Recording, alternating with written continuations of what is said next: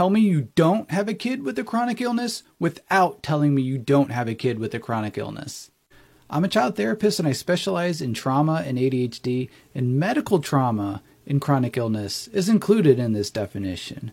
Why? Because it's a lot easier to point the finger when the perpetrator or offender is somebody else or something else. But it's a lot trickier and more complicated when the perpetrator is your own body and nervous system.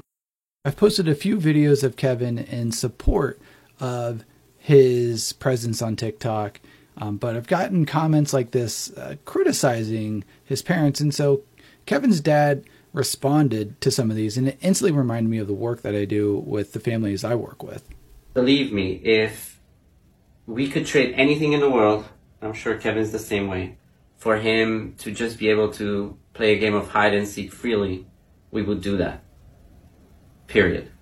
This is incredibly difficult for parents who have children that are medically fragile because, parents have these hopes and dreams and what they wish they could do with their kid, and that's also limited for them too.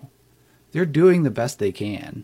You don't know what it's like to care for these kids, so it's incredibly unfair to judge them from this position. So it's incredibly difficult to see the most precious thing in the world suffering and crying, and his life is so restricted that it's very common for parents to be more permissive because their life is, very limited. So they just want to give them any sense of happiness and any sort of like community. They're desperate.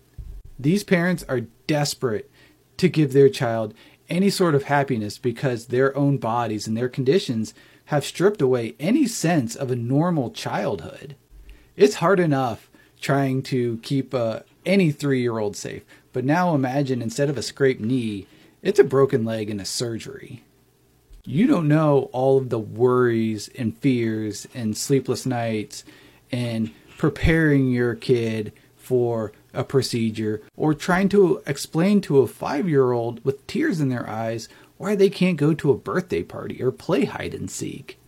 I could guarantee that Kevin's parents would give up TikTok and his million of followers for a normal childhood.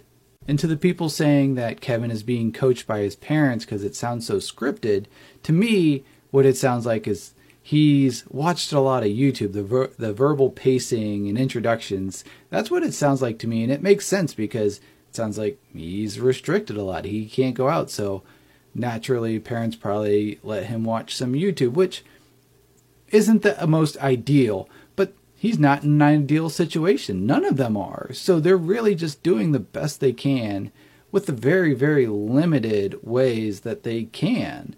So they're trying to get creative. And instead of tearing them down and bashing them for their decisions, let's lift them up and help them find creative ways for Kevin to feel safe, loved, and connected. Short Cast Club